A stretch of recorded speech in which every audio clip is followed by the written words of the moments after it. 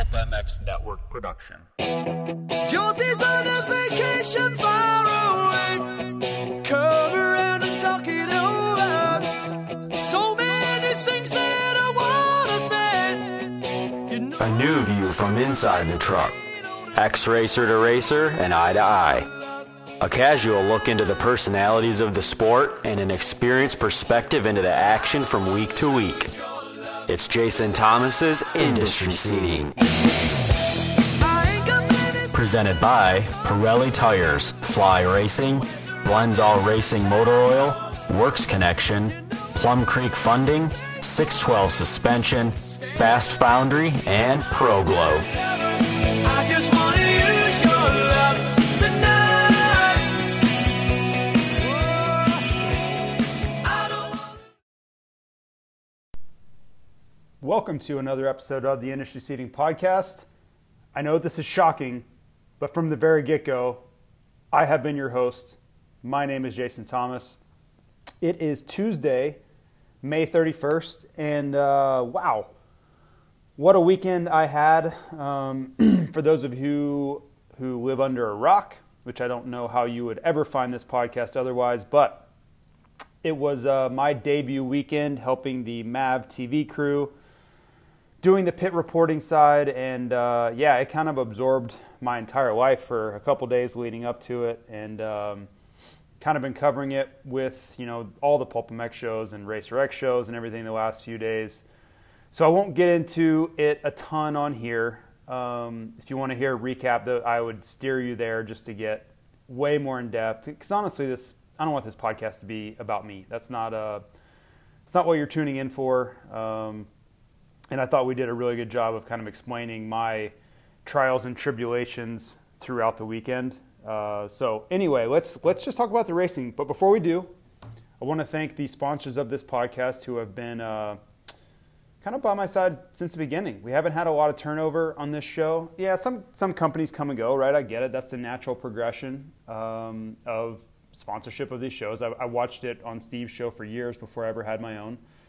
But Pirelli Tires was the first on, and they have been the title sponsor ever since.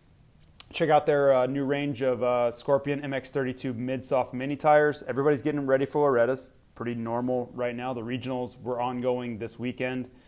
And hopefully, like at Washougal, that was pretty muddy because that's, you know, where I live in Idaho now, and most everybody had made their way over to Washougal this weekend, and it rained like hell. So I would bet a lot of those MX32s were broken out and were helping people get great starts in the, I don't even want to say soft because it just turns into like slop over there. The base is super hard, but on top of it, man, it gets really, really bad. So thank you to Pirelli for all of their support. I'll get to, I'm actually not going to get to see Josh Whitmire from Pirelli, but he is going to the Thunder Valley National, so that'll be a cool experience.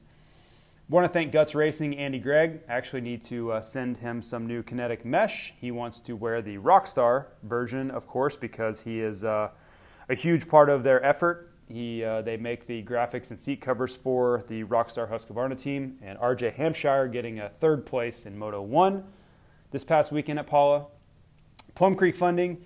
If you haven't done anything about your mortgage, if you haven't bought a house, if you haven't done anything that I've told you to do over the last 2.5 years, and literally I've been telling you to do it for 2.5 years now, you got to do it. You have to act because it's not going to get better anytime soon. And to be completely transparent, you've already missed a huge window.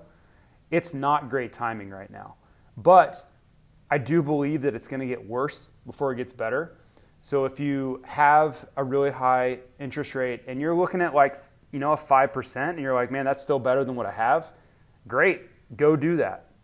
Now, there are still deals available. There are ways to kind of circumnavigate the system, and that's what I would recommend to you. So reach out to Zach Morris over there at Plum Creek Funding. You can reach him at 720-212-4685. I believe that's the number. Could be wrong.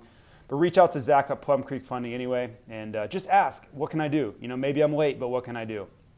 I want to thank Works Connection. I'm going to get to see their offices on Friday. I'm going to go see Eric and the crew and just check out the home base for Works Connection over in Sacramento area. Looking forward to that. Fast Foundry, spoke with Robert the other day, and I was kind of sharing how nervous I was going into the weekend. But if you have any questions, small business, big business, they work with Fortune 500 companies. They put on live events. They put on virtual events. They can do anything and everything that your business may require. So please reach out to them and see how they can help. Pro Glow Wash. We will have the Pro Glow question of the week today. I already picked it out, and it will be towards the end of the show. Thank you to Ryan and the Pro Glow crew for everything that they do. Grant Stone Boots and Fly Racing. So thank you to them. Thank you for your patience working through those sponsors. They are incredibly important for me to get this show done.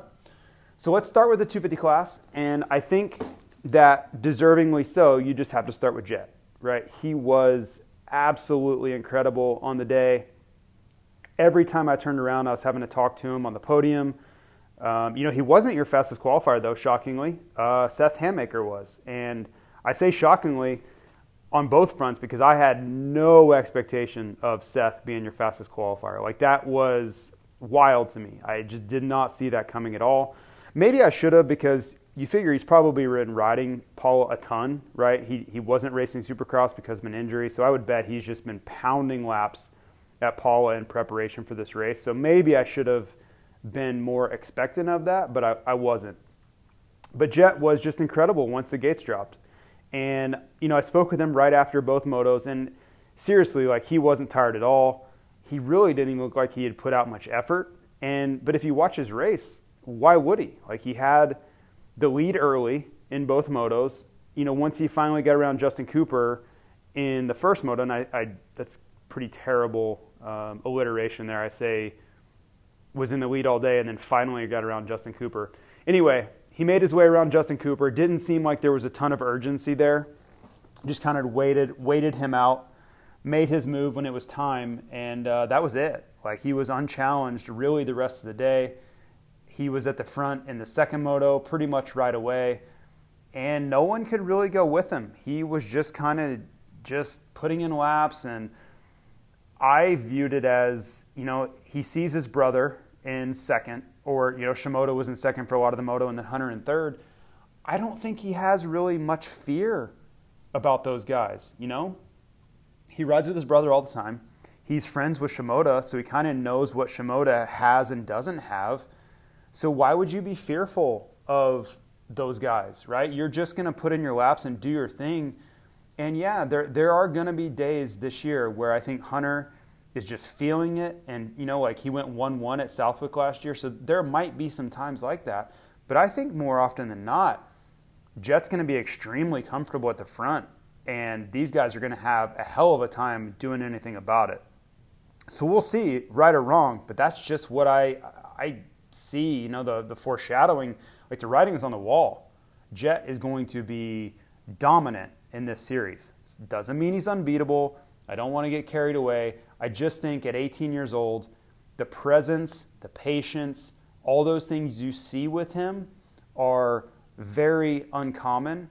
And these guys the job's only going to get tougher, right? It's going to get harder from here to deal with him as he gets more mature, as he figures things out. And he's growing, like, by leaps and bounds. I don't want to say every weekend, but certainly by each series that goes by, he's just getting better and better. He's, understanding how to manage races much more effectively. And this is after a season last year where he only had a couple weekends that weren't phenomenal. Like, the last run at, Hangtown was pretty bad, but most of those races he was already great. So he's a year older, he's a year wiser, he's a year more mature. So really, in essence, good luck. Good luck to everybody else. And I'm sure Hunter knows all too well what he's up against. He has a practice with him every day. But to me, you saw the best two guys in this series out front. And I want to say Justin Cooper's going to be in that mix, but I just don't know. Coming off injury, dealing with, the challenges he seems like he's facing already after another incident. It could be a lot of red out front this summer in the 250 class. Shimoda I kind of mentioned, but really nice day for him. He's good at this track. He's ridden this track a ton. So if you're going to expect him to do well at a particular track, I feel like this was it. And yeah, he got it done. Podiums are what he's paid to do, right? I don't necessarily think he's paid to win races and championships. Doesn't mean Mitch doesn't want that, or Mitch doesn't quietly expect that. I just don't think his expectations are as high as, say, like Jets are, and that's just how I see it. Austin Forkner, decent day, and I don't know where I come down on this, because I really expected more from Forkner. Like, I wanted to see some serious like flash from him. Like, I wanted to see him at the front, pushing the pace, setting the fastest qualifying time, getting hole shots, really taking, Jet to task. And I didn't really see any of that. It wasn't a bad day. And if you're going to compare it to last year, then I think you have to be happy with it, because last year he was really off the pace most of the season. So comparing the two, you'll take it, right? Running around the top 5 all day, looked pretty strong, looked fit. There was nothing bad about the day. I just wanted a little bit more flash from him, and that's just where I came down on it. Austin Forkner has some of the best speed and style and raw talent in this class, and I just want to see that on display. I don't want to see him battling with Kitchen and these other guys. I truly believe he needs to be above that. He needs to be ahead of those guys, and he's paid to be ahead of those guys. So I don't think he was thrilled with his day. I'm sure he wants more. I'm sure his team wants more. So we'll see how he bounces back at Hangtown. The first round is always so weird for a lot of these guys. It's a feeling out process. You've been riding Supercross forever, then you switch to outdoors, and sometimes the bike doesn't feel great. Sometimes you don't feel that confident or comfortable with the pace or lots of things. So just something to keep an eye on with Forkner, and really just kind of where my expectations were on the day. Justin Cooper, that was not the day that you wanted. I don't know where he came in preparation-wise, right? You can speculate, you ask around, everybody's going to tell you the same thing. Oh, we're great, we're ready, we're going to go win, we're perfect, like we're on the same level as last year. You just get all those answers, and sometimes they don't know, but that's just a standard answer you always kind of get. And so I try to not put any real faith in that, and I go off of what I see. And unfortunately, we don't know, because he gets in a crash with Hammaker in the qualifying session in the morning on these stupid fake starts. And then we have to guess, because the motos weren't good, right? He leads a few laps. He looks like he has speed, and then just goes backwards. And then the second moto was even worse. So was that, the real question comes down to, was that a product of him not being prepared, or was that a product of the crash in the morning and a weak shoulder? We're not going to know. He's not going to tell us. I don't see any reason why they would come out and be really transparent, unfortunately. That's just kind of how this sport operates, as we know. So we're going to have to guess at it. And I think next Saturday will tell us all we need to know. The conditions will be similar, mid-70s. It's not going to be brutal or anything like that. If he fades again and is running around in 10th or 12th most of the day, then we get our answer. He's just not to the level of preparation that he wanted to be at. And I will feel confident with that answer. Doesn't mean he won't race himself into shape and be better in a few weeks. It just means he's not ready yet. Had he had that day without the shoulder thing, without the crash with Hammaker, then we would already have our answer. But I'm trying to give him the benefit of the doubt. Maybe the shoulder was bugging him. They can, do a bunch of therapy this week, and he comes out and is able to finish off what he was starting on Saturday afternoon. So we'll just I'm just going to give him a mulligan, excuse me, and we'll see what Hangtown brings. Hammaker I covered a little bit, but the races, I think he went 8.5. Not bad, for sure. Better than I would have given him credit for. So pretty decent day there. But man, the speed in the morning was just wildly impressive, like crazy good. Way more than I would have ever given him credit for. RJ Hampshire, terrible starts, but I'm third in the first moto. He worked his way up. I thought he rode really, really well there, so good job to him there. And it was weird because his starts have really been money all year. So I talked to him on the podium before the camera went on. I'm like, man, dude, you're riding so good. If you can get a start to put on top of that kind of ride, you're going to be like battling for, he got third, but I'm saying like you could be in the mix to win one of these motos. And he's like, yeah, no problem. Like I felt great. I can't start 15th or whatever. Like that's going to always put me behind the eight ball when you're dealing with guys like Jet and Hunter and whoever, Faulkner and even those guys. You can't spot those guys 10 seconds on the first lap. You just can't do it, or maybe even more. Cannot do that. They're too good for that. So we'll see. I'm sure he's practicing about 1 million starts this week. That's just kind of a given after a couple of rough starts this week. Mosiman, I just wanted to make a quick note. I can't even believe he raced. That was a spectacular crash in practice, just insanely. I don't really know what the word I want to use there, but give him credit for getting up and being able to function after that race. I think he went like 9.4, and he was in second at the beginning of the second moto, and you could argue that he should have, held on there and gotten second or whatever. But if you watch that crash that's on Instagram, you would be shocked, just like I am, that he was even able to race on the day. Like, he deserves a lot of credit for coming back from that and putting in a decent day. Now, he set some pretty lofty goals for this season. I think he said he wanted to win 5 races, which is, I don't know what to say. I guess it's just on brand for Mosiman. Like, his press conferences and the things he says, you're just constantly taken aback by. So that's, I guess, just right in with that same vein for him.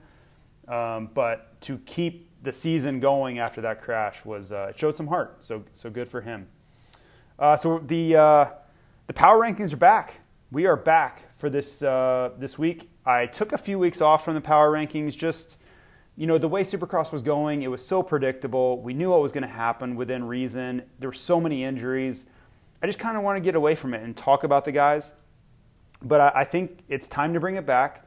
And I think there's going to be some movement because, remember, these power rankings are a mixture of a body of work, over time, especially the Supercross season, and then they will be in conjunction with what we see from motocross, right? So it's your body of work. And then there's also some recency bias, right? If you have a really strong weekend, I will weigh that pretty heavily. But I just don't want to be victim of the moment. That's my main focus for these power rankings, is take a little bit broader look, a bigger picture look at the season and say, okay, how is this overall? Like, if you're graded over the course of, what do we had, about 18 races now? What is that grade over 18 races? And use that as the guide, not so much as like one round into a new series and like Chase Sexton is the greatest racer in the history of racing. Like, I don't want that. I don't want to go crazy with that. I don't want it to be too skewed to one particular weekend. Like, if Tomac had one bad moto, that doesn't mean he's not great. He was amazing this year. Jason Anderson, perfect example. He went 8-4, or what do you go? 4-8, excuse me. I don't think that necessarily should ruin his power rankings because if you look at a Supercross season, it was his best year ever, right? So you need to really add that in heavily to get a great picture of how 2022 has been for him. So if some of these don't necessarily make sense, that's why.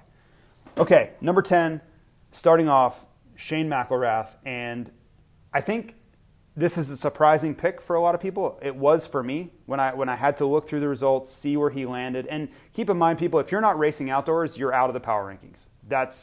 It seems a little strange, I guess, if I'm going to weigh the Supercross season. But I don't want to talk about guys that aren't even racing the whole time. Like Mookie, okay? Mookie's great. I don't think he's going to race outdoors, so I took him out. That doesn't mean he wasn't awesome. He got third in the championship for Supercross. That's a great job by him. Amazing. But I'm not going to put him week in and week out in these power rankings when he's not even going to be in the results. That just seems silly. So number 10, Shane McElrath, and I think he went 11-7 on the day, which is so much better than I thought he was going to do. If you told me he was going to ride around and pull away, and this is no joke, he pulled away from Jason Anderson in the second moto. Anderson was there. He was like 5 seconds behind him. He could see him. I could see him looking up at McElrath, being like, okay, I got to go get him. He's the next guy on the list. And he wasn't able to do it. Could not go get him. I think Anderson just wore himself out from passing so many people. But McElrath deserves a ton of credit for coming in, a lot of change, chaotic season with, the former team he was riding for and going away from that, joining Rockstar Husky, not a lot of time to prepare. So I thought that was a great way to start his season. Number 9, Aaron Plessinger. I don't know how I feel about his day. I think he deserves to be in the power rankings, right? He was inside the top 10 most of the day. First moto was pretty good. But at the same time, he's got to be like, seriously, I get beat by Ryan Dungey, who hasn't raced this series since 2016. Like, how is that possible? But I think if you're Aaron, you just have to be like, okay, I'm coming off an injury. I'm not prepared. I'm going to get better. We're going to go to tracks that suit my style more, and I will improve, right? You just have to take baby steps and keep the season within reason, right? Don't get too extreme. Don't get too high. Don't get too low. And I thought he did a good job of just easing into the season, and that's really what he needed. Just get started on the right foot here. So yeah, not a terrible day, but not, probably not exactly what he was necessarily hoping for either. But good enough for to get 9th in the power rankings for this week. So, which I'm sure is all he cared about. I'm sure these power rankings were at the top of his priority list. Number 7, the aforementioned Ryan Dungey, and dude, what a freaking ride for that guy. I mean, you're talking, like I mentioned a couple minutes ago, he hasn't raced this series since 2016. He injured his neck at Lakewood in 2016, departed the series early, and he came back for the 2017 Supercross season and ended up winning the championship. But either way, for him to take that much time off, to be fully retired for that long of a time, and then come out and he was running around in 3rd at parts of the moto. Like, I don't know if people understand how difficult that would be to do, right? That's just not common. You're not going to see most people to be able to do that. Most comebacks and most returns to a series, especially after a long layoff, are incredible failures. They just don't work out. Most oftentimes, guys regret doing it, and they wish they had been told by someone smart, hey, this is probably a bad idea. But to his credit, he overcame all that, right? He was the one that was laughing. And I said that on the podium. I'm like, hey, if you told me you were going to do this a few years ago, I would have laughed. I would have laughed so hard, because I've seen this movie before and it doesn't work. You leave disappointed. You leave frustrated. You probably feel like it was a mistake to even be here, because guys like Ryan Dungey, they only know one thing, and that's winning, and that's being at the front, right? They don't know what it's like to be in 10th or 15th and not be able to do anything about it. You look at guys like Chad Reed, he suffered through that. He had to go to LCQs and all these things that I'm sure were really humbling. And that's what I saw happening for Dungey. I thought that's what the day was going to bring. And to his credit, it didn't. He rose above all that, and he was amazing, and ran around the top 5 all day. And I think it's only going to get better from here. I really do. I think he's going to find the pace, and I think he's going to get more comfortable. And I think we're going to go to tracks that suit him a lot more. And you're going to see him be a podium threat before this is all over. I could see him winning a race this year, which is insane to even think about after how long he's been away. But I think it might be coming. Number 6, Christian Craig. And Craig probably deserves to be higher based off of his ride at Paula. But keep in mind, he raced a 250 all of Supercross, right? So he wasn't in these power rankings at all. So I have to weigh that also. I can't put him ahead of, like, I have number 5 is going to be Justin Barcia. I can't put him ahead of Barcia. Barcia, his body of work throughout the season was too strong. He got a ton of Supercross podiums. I just don't think I can put Craig ahead of him yet. Now, we go to Hangtown. Craig's around the podium again and is significantly ahead of Barcia like he was this weekend. Maybe I do, right? That's coming. But I just felt like the way this first round went, it was only fair to put Christian Craig at 6 and just kind of reassess after we get another round under our belts. Number 5, the aforementioned Justin Barcia. kind of an invisible day. I'll be honest, I didn't even see him out there. Maybe I need to pay more attention, but I know he got bad starts, and I know I saw Jason Anderson pass him and kind of check out on him, and that wasn't a great look.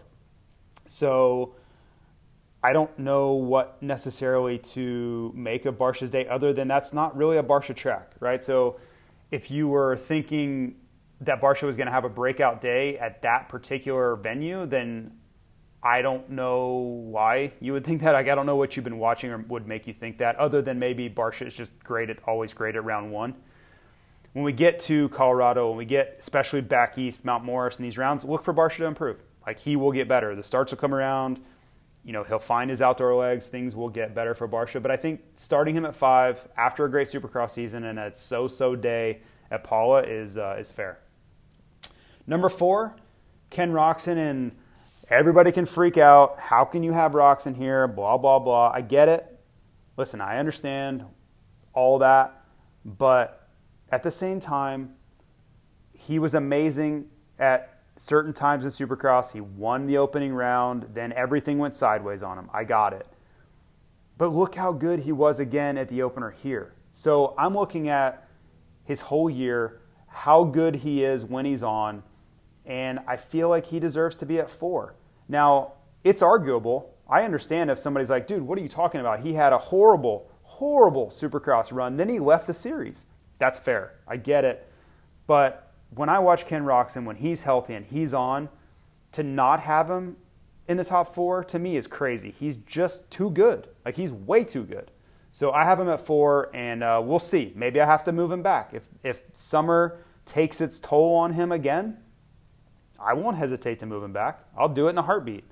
But I'm going to give him the benefit of the doubt for now and have him at 4. Number 3, Chase Sexton. And this is where it starts to get interesting, these top 3. But I have to remember that the Outdoor Series is not the only time we've seen racing this year, right? Supercross went on for 17 rounds, and we learned a lot. We saw who was better. We saw who was more consistent. We saw who was able to avoid mistakes.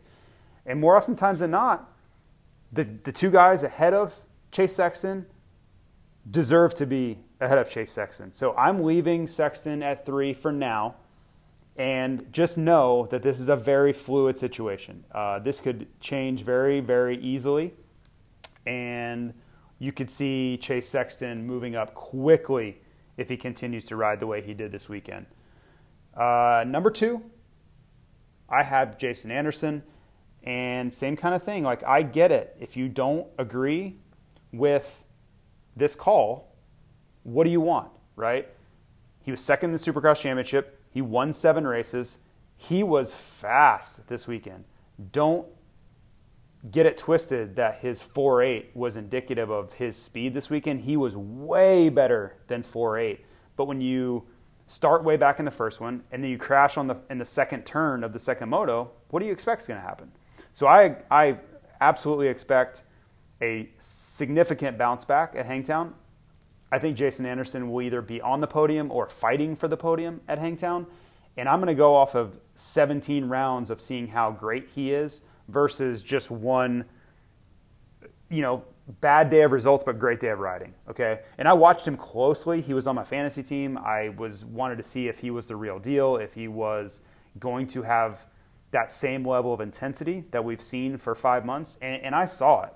Now, maybe that's just a Paula dynamic. Maybe he's not going to have that same speed at Mount Morris and Unadilla and Budds Creek and whatever. But from what I saw at Paula, he looked great. And I think he's ready to continue on with all this momentum that we saw during Supercross. Number 1, I still have Eli Tomac. And I know it wasn't a good day. I know the first moto he went straight backwards. I got all of it. But if you look at his Supercross season, you can't tell me he wasn't the best rider on earth throughout, the first 13 rounds of Supercross. He just was. He was, week in and week out. There were times where he didn't even really have to try. He just let the race kind of unfold and was clearly the best guy. I think the second moto was better, right? I talked to Monster Star Yamaha in between motos, and They took the blame, said basically they steered the bike in the wrong direction and they were going to fix it. And Tomac was noticeably better in the second moto. Doesn't mean he had anything for Sexton or Roczen, but at the same time, I think he will get better from here. I think if you look at historically his results from Hangtown, he has been an absolute monster at this track, and I would expect him to come out swinging at Hangtown. He will be my pick to be your overall winner at Hangtown. And I'm just going to leave him. I'm going to believe in what I've seen for months on months, and I'm going to believe in how great, he's a 3-time Lucas Oil Pro Motocross champion. I saw enough from him to leave him at number 1. And again, it's a fluid situation. If he starts to develop a trend where he has absolutely nothing for the likes of Sexton and Roczen, guess what? I'll adjust, and I will absolutely not hesitate to move him backwards. So we'll see. But that's the top 10 for now. I get it. There's wild opinions, and I went back and forth on a few of these picks. It wasn't like it wasn't easy. I moved guys around, split them up, split them down. Does that make sense? Does that look right? The toughest one I had here, I think I may have even skipped him, was I had Dylan Ferrandis at 8. And I don't know why. He just feels like he's supposed to be there. I know he missed the first round. I don't know what his status is. But if you're trying to tell me that he wasn't going to be on the podium this weekend, I would laugh, endless laughs at you, because I know how prepared he was. I know how ready he was for this series. He was going to be on the podium. Now, was he going to beat Sexton and Roczen? I don't know. I genuinely don't know. Those guys were just crushing it. But remember how good Ferrandis was last year? I think he's capable of riding with those two.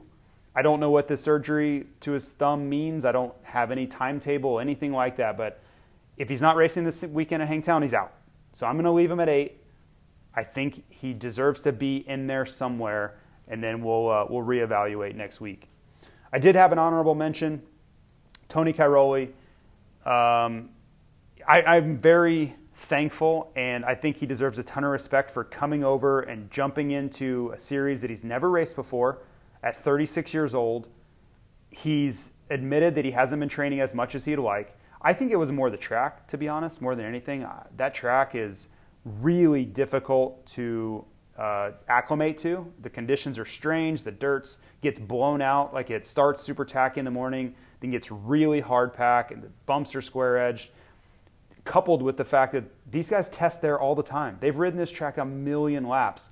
So you're kind of going to these guys' home track on some level and having to ride it basically 2 short practices and go their speed. That's a really tough ask. And then he crashes in the first moto and hurts his leg. So it was like anything that could go wrong kind of did. I think he'll be better at Hangtown, and I hope he sticks around after that. I don't know if he's going to. I think that, there's a great chance that he disappears after the first 2. I'm really hopeful that he'll stick around, though. So we'll just have to see what the next few weeks bring. So that's your power rankings for this week. I do want to do the Pro Glow question of the week before we wrap this thing up. It's going to be a little bit of a shorter show today, but lots to get into. I do want to cover at some point MXGP and MotoGP from the weekend. I think maybe I'll get a chance to do that in the coming days. But your Pro Glow question of the week this week comes from Billy McMillan. He actually sent about 15 questions, which is insane, and they're all great. But I picked 2 because I really like these 2. The first one, MXGP has flyaway races to some of the craziest places. How come they don't come to the U.S. every year? Thailand, South America, really? We can compete with those places, providing a track and spectators. Okay, so you're missing the biggest part of this equation, Billy, is that those flyaway races are using appropriated funds from the government and from the venue, okay? So when you go to a track and you're like, how the hell are they in Thailand? Like, that doesn't make any sense. Why are they in Indonesia, which they're going in a month? How does that make any sense? Well, financially it doesn't. But these governments want that, they have tourism budgets, and they want to bring big sports and big events to their country to increase exposure, and there's a lot of upsides to it. I've been a part of, I went to New Zealand. New Zealand Tourism Bureau sponsored a 2-week 3-week trip with 2 races on it. They paid for everything, right? Australian Supercross. You know how they can afford to pay those guys so much money to go race? The tourism department appropriates funds for the race to increase, it's a part of just their natural governmental budget to bring sportsmen to, Australia and increase tourism and get a spotlight on all the great things that Australia has to offer. That's why you see them on boats and doing all these cool things, is because Australia wants the average person, the average American or whoever, people in England, whatever, to be like, oh, wow, that looks amazing in Australia. I want to go there. Right? That place has a lot to offer. I need to be there. That's what happens with these races in Indonesia and Argentina and all these places where, like, how does that make any sense? It's because these governments are stepping up and giving them a ton of money to go there. So it's not just about why aren't they coming to America. The easy question, why aren't they coming to America, is because they're huge money losers is your real reason for why they're not coming to America. But I don't honestly think that's going to change. Just they've tried to come to America over and over and over, and it's not working. It's not making any money. They lose money pretty much every single time unless it's a Motocross of Nations event. So I don't think that dynamic's going to change. There's just not enough interest for the purely MXGP riders to come over. They would have to have the entire American crowd, I think, or riders go as well to make it successful. And that's not going to happen either. So I think the days of seeing USGPs are done for the foreseeable future. Motocross of Nations will go on. That's a wildly successful event. You're going to see more of that, but USGPs, I think, in the US are done for quite a while. Next question is a MotoGP-based question. It says, Marc Marquez has had flashes of past greatness, but with the Honda, it seems to be holding him back. Do you see Marc finishing out his career with Honda? I think Marc has two more years at most. Now, I picked this one because it's timely. If you've been following along, you've noted that Marc Marquez is going to have another arm surgery in Minnesota in the coming weeks. And that's a huge blow. Like, that sucks for everybody involved. That sucks for the fans. It sucks for Honda. It sucks for Marc. He's just not right. And when you watch him ride, I've been the same. I've been wondering, like, dude, he just doesn't look like the same guy.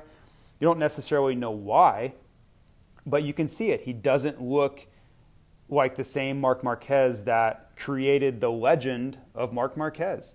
And it's a bummer. I hate to see that. I hate to see him suffer more.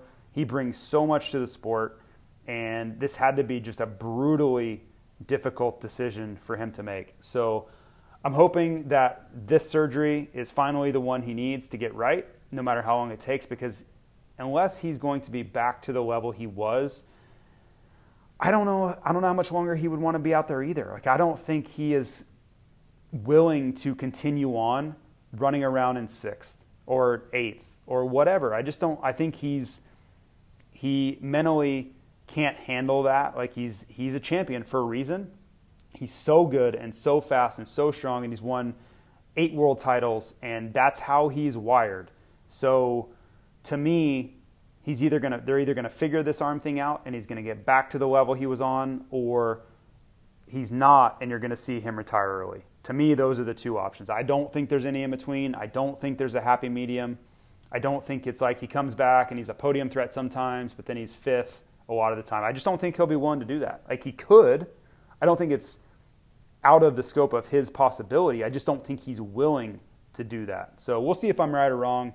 But yeah, that was a timely question with breaking news on Marc, and so I just wanted to cover that. So thank you, Billy. I'll reach out and get you dialed in with ProGlow, and congratulations on winning the ProGlow question of the week, and you'll get the ProGlow prize pack. So that's it for this week. We will be back next weekend after Hangtown. I'm going to try to do a little MotoGP update and MXGP update this week too if I have time. It'll be shorter, but yeah, I owe it to you guys to try to cover all the racing. So thank you again to all the sponsors of this podcast, and we will talk to you next time. See ya. Hey, baby, there ain't no easy way out. Hey, I will stay.